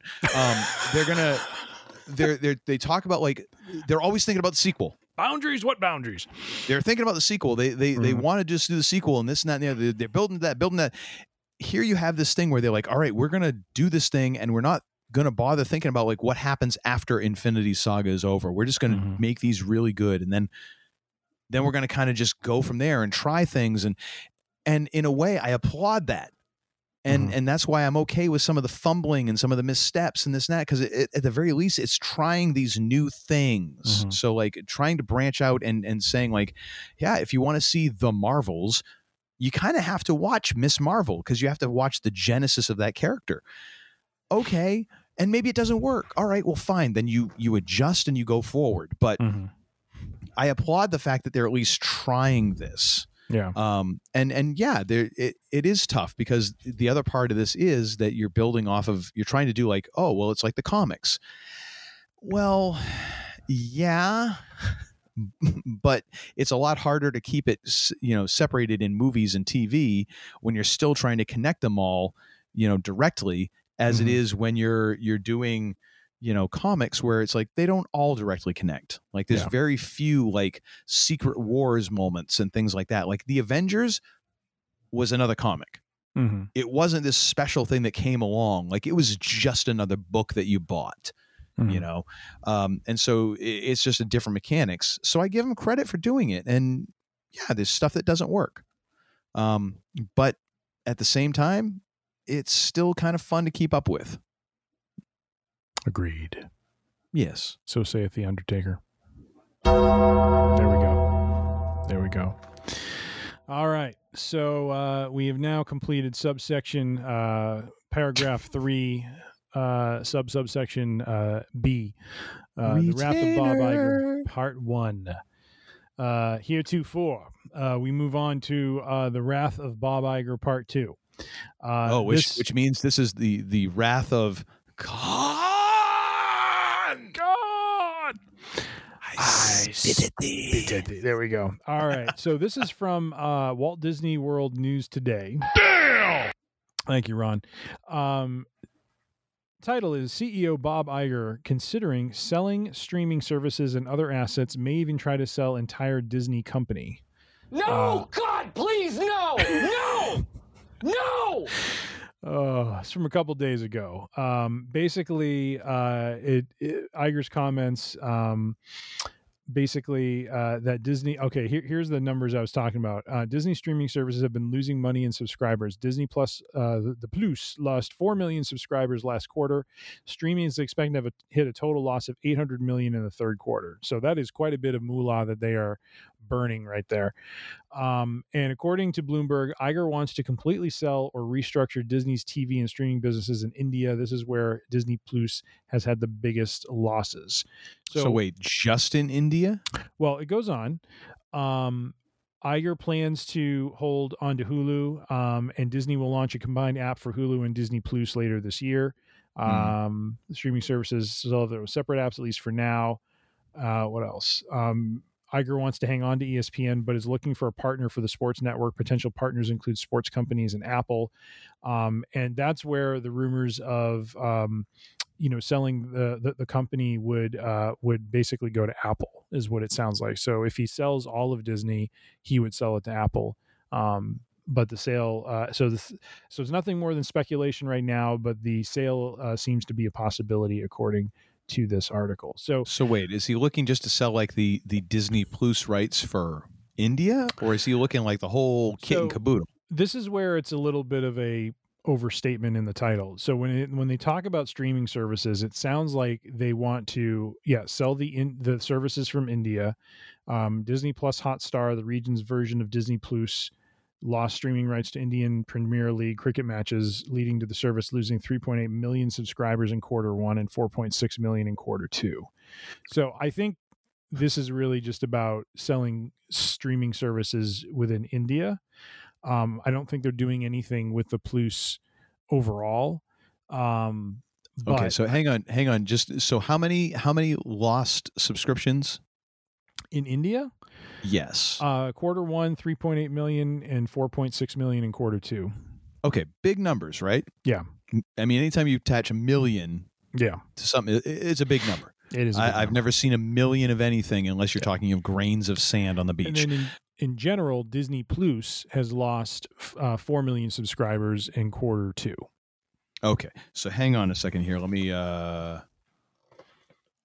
just see if I can find out what that is. All right, folks. Uncle Todd's doing the maths. Hang on. I can't find a number for that. But anyways, so if they lost, what was the number for India again? They lost in the quarter. Was it 3.8, something like that? Yeah, I can do the addition for you if you need me to. Well, no, because so India has had 302.4 million households in 2021. So they lost however many million of that. They didn't lose 100. About 8.4. Okay. Yeah, that's a lot. But when you're talking about India and that many households, like, it's not like like nobody in India is watching Disney Plus. No, but I think the larger point is they lost the rights to Indian Premier League cricket matches, which I think I think the intention in the article was to say that these losses are just going to continue because that was a source of subscribers coming to the channel. Yeah, totally. I mean, cricket is huge in India, so yeah, that would totally make sense. Yeah. But I'm just saying, like, it to me, it's like, yeah, well, they're looking to sell, but yeah, they're looking to sell in an area where it's like, yeah, and as soon as we lose the cricket matches, then we're done. Okay. That'd be like all of a sudden, like, oh yeah, and Disney on Disney Plus, you're no longer going to be able to watch Marvel or Star Wars. You would see a huge drop off. Right. The part I skipped over is I think he wants to sell some of the Disney TV channels like Freeform, the Disney Channel, all that stuff. It says here, Wells Fargo analyst says selling the TV networks could get them about $8 billion, which would help offset the cost of that last third. And it does sound like if they want to do the Hulu Disney Plus combination, Disney will more than likely have to buy Comcast 33% stake in Hulu in 2024. So I think this is all kind of maneuvers. If they want, like, it sounds like Iger wants to hold on to Hulu, obviously isn't going to get rid of Disney Plus, but I think he wants to wipe the slate clean with the television channels because of, the lack of whatever, that it seems like it'll generate a lot of revenue for them that they can then parlay into, basically getting Hulu in-house. So, well, yeah, and it in some ways it eliminates some overhead for them while they're, I'm assuming whoever buys those channels is still going to want Disney content, which they're going to have to license in some way, shape, or form, even if it's at a discount. And then it's like, that's the point, right? He turns it from them owning the channel to, fine, you can own the channel, but now you need to license the content from us. Yeah, and even if you do it at like a making model, so yeah, even if it's a 50% discount, well, you still don't have the headaches of all that production and overhead and all that. Yeah, it's this thing that these companies ran into when they wanted to start their own streaming service, realizing like, oh, you mean we got to build the thing from scratch? Yeah. Yeah. Gee, that's a lot of money. Speaking to the person who is much more tech savvy than I am, like, who knows very well, like, hey, how much does it cost to build an app? Far more than you think it does. Yeah. Yeah. Agreed. So kind of interesting happenings with Disney, in terms of Iger making some chess moves here in order to shore up some of the streaming and content situation that they have. So and so far right now we're in the territory of like, okay, Bob, maybe not the most popular decisions, maybe not the most popular ways of expressing those opinions, but still understandable in all this. And in this next segment is where we go into, okay, F this guy in particular. Yes. So please, sir. There we go. All right. And now we are not calling this one the Wrath of Bob Iger Part 3, but rather we're going to call this the WGA-SAG strike and Bob Iger.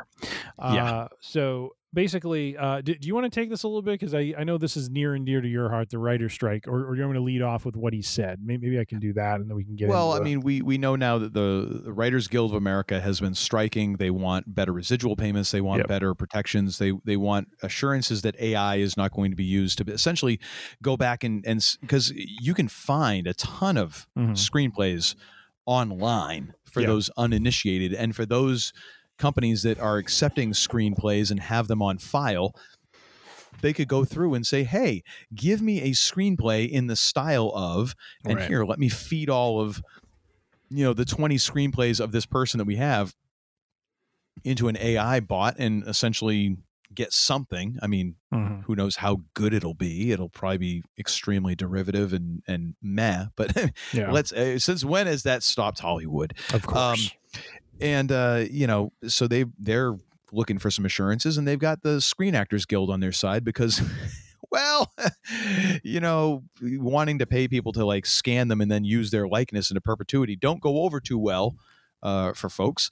It's a bit of a battle right now. It's the first time since I believe the 1960s since both of the guilds have been on strike together. Yes. And right now it is essentially ground Hollywood to a bit of a halt, which won't show up for a little while because of the lag in the amount of production time and stuff. But in a couple of years, we're going to have some lean times for entertainment. More importantly, the pipeline of show ideas and content for free range idiocy is in danger. I think the stock market is tumbling because of this. But we will persevere. We will find a way. There is much for us to talk about. There's always wrestling and the drama therein. Absolutely. So would you like me to read Mr. Iger's comments? Oh, please, because this is speaking rich. To CNBC's David Faber from the Sun Valley Conference in Idaho. Iger commented on the ongoing Writers Guild of America strike and imminent decision for the Screen Actors Guild and AFTRA to join them. It's very disturbing to me. This is Mr. Iger. We've talked about disruptive forces on this business and all the challenges we're facing, the recovery from COVID, which is ongoing. It's not completely back. This is the worst time in the world to add that disruption, Iger said. I understand the labor organization's desire to work on behalf of its members to get the most compensation and be compensated fairly based on the value that they deliver. We managed as an industry to negotiate a very good deal with the Directors Guild that reflects the value that the directors contribute to this great business. We wanted to do the same with the writers, and we'd like to do the same thing with the actors. There's a level of expectation that they have that is just not realistic, and they're adding to the set of the challenges that this business is already facing that is, quite frankly, very disruptive. End quote. This is from a Variety.com article from a couple days ago. So, Mr. Iger, has he squarely inserted foot into mouth on this one? Patrick. Oh, good God. You remember how I had you Google Bob Iger's office earlier? You gonna join Ron Perlman? Mail the bag of dog poo. F this guy in particular. No, what you need to say to Patrick is order 66. Yes, essentially. Order 67. The thing is, here's the thing. Like, Bob Iger in 2021 earned $45.9 million. Okay.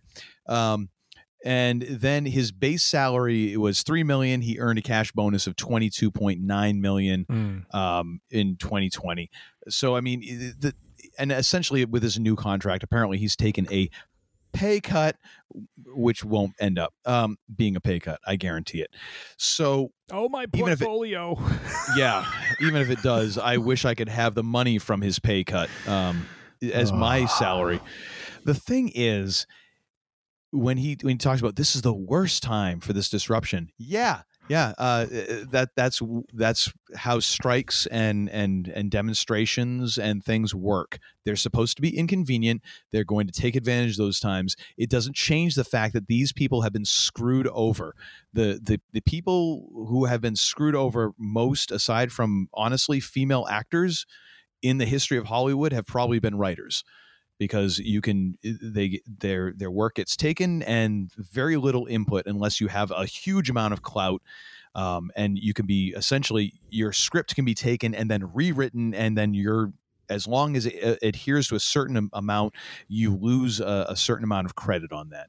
And that happens with directors too. It's the same reason why we have Richard Donner not being on Superman 2 because the guy that they brought in shot more than 51, was brought in and told to shoot 51% of the footage so that he would get credit and Dick Donner would be taken off of the credits.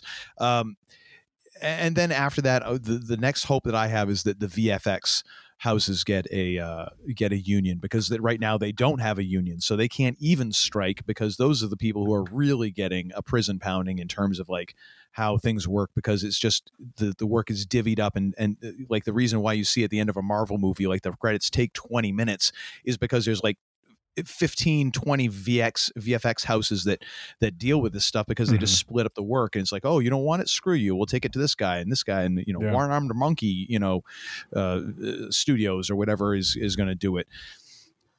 The fact is, like, the idea of what's reasonable to somebody who is at the head of a studio and what is reasonable to the person who is in the creation end, or who is in the process of possibly giving up the rights to their physical likeness in perpetuity, because you started out as a background actor and then 10 years later, hey, you make it. Well, too bad. Paramount owns your ass, and they can just scan you into whatever they want to down the road. Oh, well, that wouldn't happen. Really? It kind of already has. There's been some examples, and there's been some people who have come out and said, hey, I've had this happen, I've had that happen. Like, you know what? Screw these guys. I and if it means going without content for this podcast, so be it. We'll start freaking interviewing background actors and writers for this thing. I don't care. If it means going without movies, all right, fine. I'm good with that. Residuals for these actors and these writers are so low right now. It's ridiculous. And the idea that you can sit there and bitch and moan that like, oh, well, we're still recovering and blah, blah. Yeah, you still, whatever. Yeah. This comes off as bad as Chapek getting into a pissing match with ScarJo.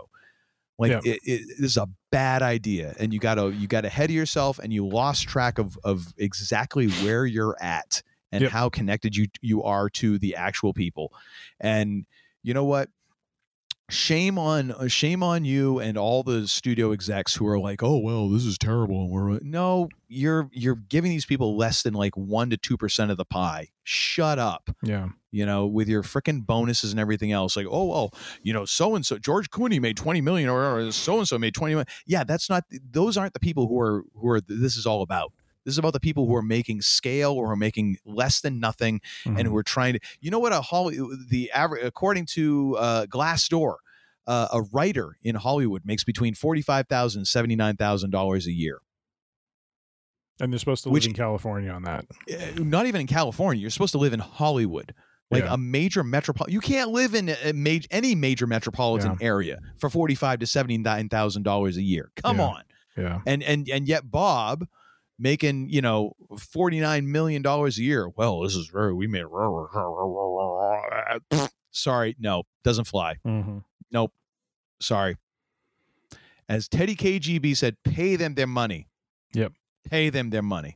Give them their $350. And then some. Give them $350 times 2. Yeah, exactly.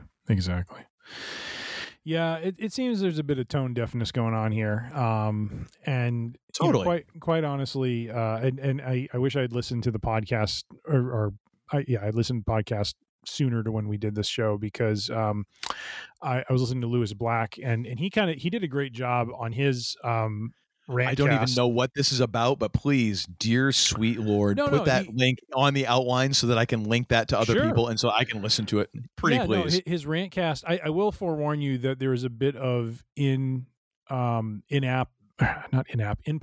advertisement. It took me a little bit to figure out that there's a pattern to his show, and he has a little bit of like advertisement going on inside, but no, but he had a show that was just completely about, what was going on with the writers, and laid out, here's back in the television days, here's how, residuals were paid out. Here's how we made our money, and how that has changed so much due to streaming and what that's doing to them now. Because now, he like one distinction I remember is he talked about how, with a television show, it airs in America, and then when it goes and airs in another country, there are still residual, monies that come back to the people involved based on, where it gets distributed and so on and so forth. That doesn't happen with streaming. So once it airs, they get no other money if it's streaming in India, if it's streaming in England, if it's streaming in Spain or something like that, which is one of the reasons why these companies were so anxious to get on streaming, because they're like, ooh, we can make all the money and it's not part of this and that. Ooh, they got all tingly, Right. So it does, there are some things that need to be adjusted based on how the paradigm for the entertainment industry has shifted. Iger, of course, being a CEO, is going to want to maximize profits as much as possible. I don't know that he's, really speaking to, or I'm sure he understands it's a money thing, more than anything else. And, just the comments, to put it on the writers and actors as, they're being disruptive when they shouldn't be. I mean, what are they supposed to do? Like they're not being paid a fair wage. They're not being compensated fairly for when their art gets continually redistributed or replayed. So, Disney makes the money, the other studios make the money, but it's just not filtering down to the people who actually made it happen. And so, very, very tone deaf on his part, and just, just an unfortunate set of events that where he needed to, or had felt the need to say something that clearly just doesn't seem to really, understand, or seem like he understands the situation. But then again, how do you expect someone with all the money like he has to really, grasp what the creative types who are struggling to make a buck doing their art, are able to do? So I know. I hear you. For nearly, that amount, that many millions of dollars, you better damn well figure it out.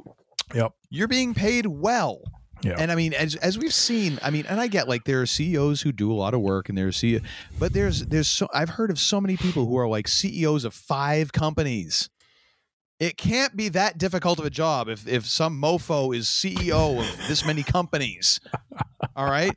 And yet you're going to tell me that it's worth more than, like, Johnny Programmer, who is like working overtime, or, Betty, who's working in IT, like holding the whole thing together with like chicken wire, string, and bubble gum. And or some dude who's like working in a factory, or who's fixing your car or anything like this.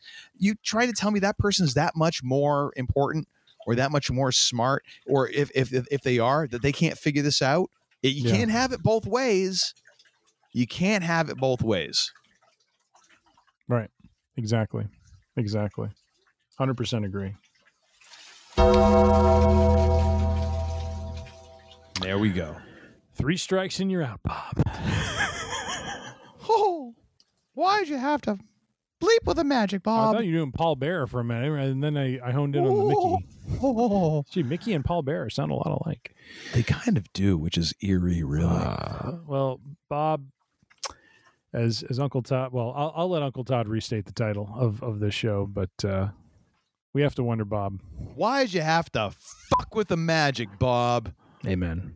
And another thing. All right, what have you got for and another thing this episode, sir? Mine's a little more on the simpler side. Over the last week or two, have been on Spotify. It's shiny and happy, as a matter of fact. Indeed, listening to the band REM, who was quite big during our high school days and college days, and started even earlier than that. I mean, they were kind of making their bones throughout the 80s, and becoming a global phenomenon, when we got into the 90s. And so, just been listening to, I mean, no album in particular, possibly, seems like we could do an album one-on-one here soon. Be interesting to find REM against, an album of some kind, or a band of some kind of their ilk that we could put them head to head with. But yeah, do check them out. Just love the artistry of the music. Have always loved their unique sound. Michael Stipe's one of the unsung, I don't want to say unsung, but just as vocalists go, I know he's recognized as being a strong vocalist in certain circles, but has kind of fallen off the radar a little bit, and I think some of his art has been forgotten, but just a phenomenal singer with a great band, and really enjoy their music, not just the poppy stuff that we're all familiar with. Uncle Todd referenced Shiny Happy People, and there's a few others that made big time radio, but also more of the hidden gems that came from their early days as well. A lot of good creativity there, and just different. It's not. I'm more of a hard rock, more classic rock kind of guy, but this was a nice kind of respite from that. So if you are looking for something to try, do look up the REM mix on Spotify, and check that out. Put it on random and just let it fly, and you will not be disappointed. Excellent What about choice, you, sir? What is your and another thing? Apparently, I wrote a book. Timothy Chabon, not Chabot. Okay, thank you. This my and another thing is The Yiddish Policeman's Union by Timothy Chabon, who is also one of the producers and writers on Picard season 1. Really? One of the Very kind cool. of architects of that. And he's oh my gosh, he's written so many. Actually, I think he actually started out as the showrunner for Picard, and then he left to then whoever took over for season 2 and 3, because Chabon was going to take over production on a series based on one of his books, was The Adventures of Cavalier and Clay, which is and he's one of these guys who he's written these books, and they're kind of just all over the place, but he writes such interesting characters. And The Yiddish Policeman's Union is a rather interesting book because it's an alternate history novel. So in his timeline, essentially, if I have this right, many of the Jewish people from Europe migrated to the city of Sitka, Alaska.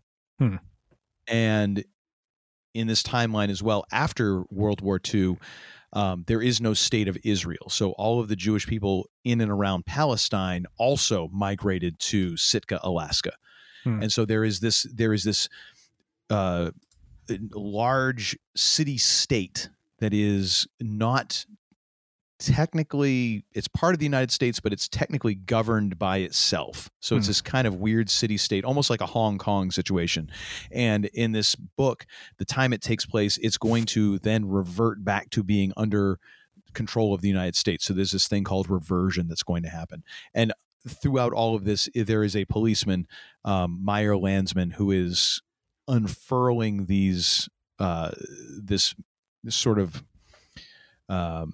mystery throughout all of this, and it's kind of tying into all of these different topics and themes and the different the different groups within the Jewish community and all of this. And it's amazing because there's so many Yiddish words that I've had to have my phone right next to me to be like, okay, what does this mean? Yeah Interesting. Because and some of it you can I kind of get, because I'm like, oh well, that must mean cigarette, or something.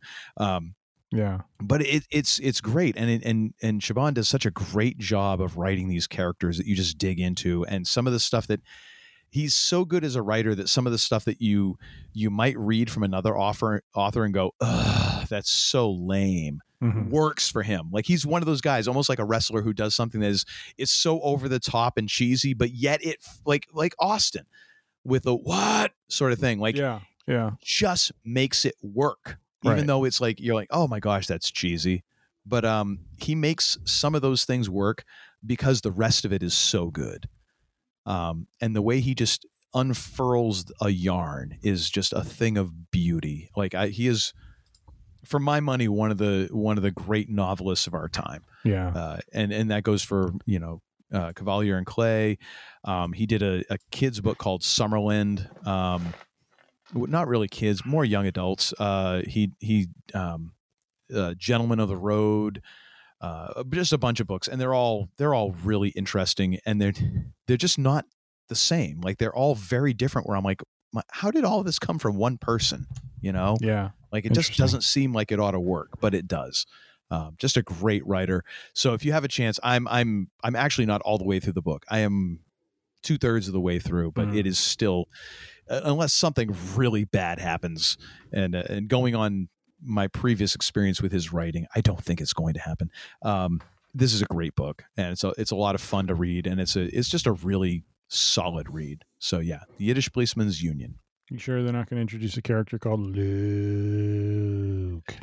I'm almost positive of it. All right, just almost positive. Maybe well, ladies and gentlemen, oh my gosh, freaking hot chocolate! There is a lot of discussion about pie, which you'll have to read the novel to understand where that all fits in. There you go. And not the kind of pie that The Rock talks about. Anyways, ladies and gentlemen, thank you for bearing with us through this episode. Not so much bearing with, because we've actually managed to keep this one kind of cozy and tight. But thank you to all the members of the Free Range EDC congregation who have tuned in and listened and subscribed. If you have not yet joined the Free Range EDC congregation, come on in. Everyone is welcome here in the congregation. There's no hard times. There is hard times because you got to listen, but it ain't no hard times. It's all good here in the hood. And if you're wondering, we kind of consider ourselves, we're the nice cult. And to join, all you have to do is subscribe. So it's a really low bar for entry. So you go to freerangeedc.com. You can find all of our episodes there. You can download them individually, wholesale, all of them. If you want to subscribe through the Podbean app, you can do that there as well. If you say to yourself, I've got enough I've got enough apps in my life, I don't need another one. Well, I'm sure you've got an app that we are on. So we are on Apple Podcasts. We are also on Google Podcasts. We are on whatever the hell the Amazon Alexa thing is. They've done such a piss poor job. I don't know what it's called. It's whatever that is. We're there too. We're on Pandora. We're on Spotify. Any podcast provider you can think of, we're probably on there. Go ahead and search and you'll find us.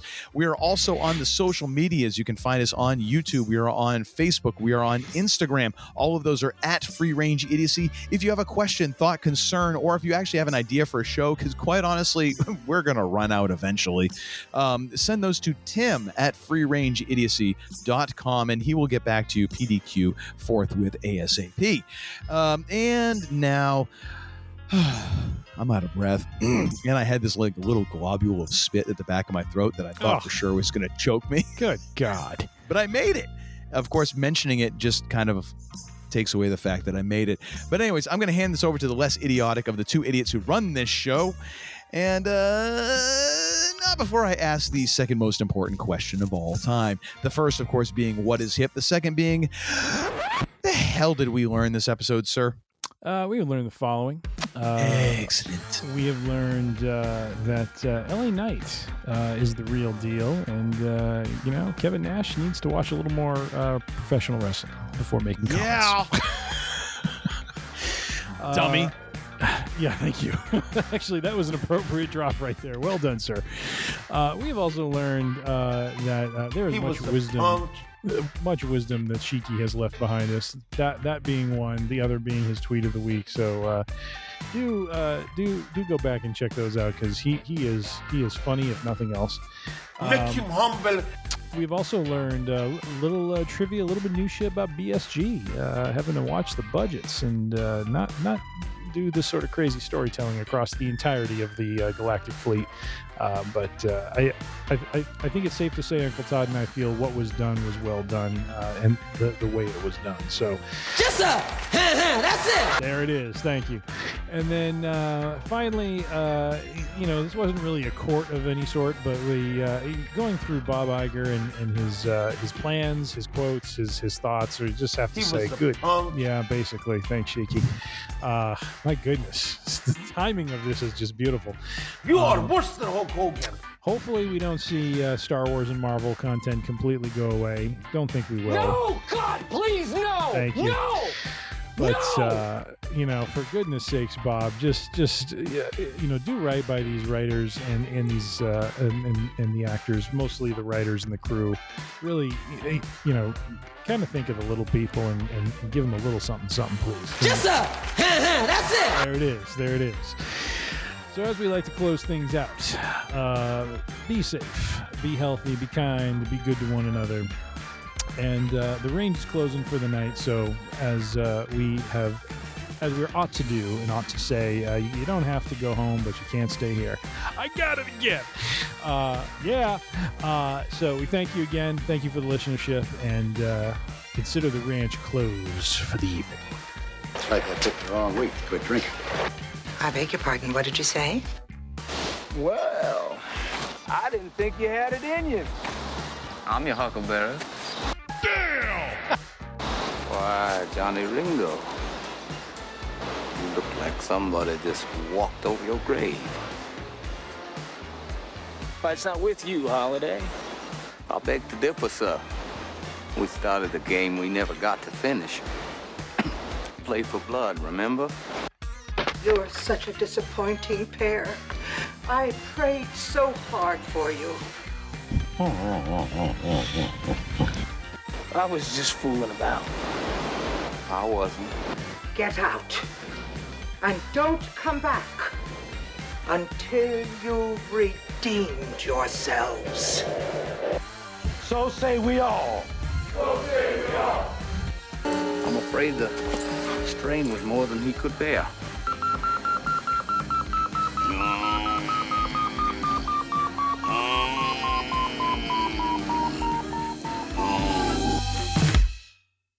Patrick, all the dog poo in the box, all of it. I want you to send all that to Iger. No, I don't want you to save any. What are you going to save it? What are you saving the dog poo for? You put it in the fridge? I put my lunch in the fridge. Oh, dear. That's not very sanitary. Did you at least, bleach it afterwards? Did you put it in a container? What the hell, dude?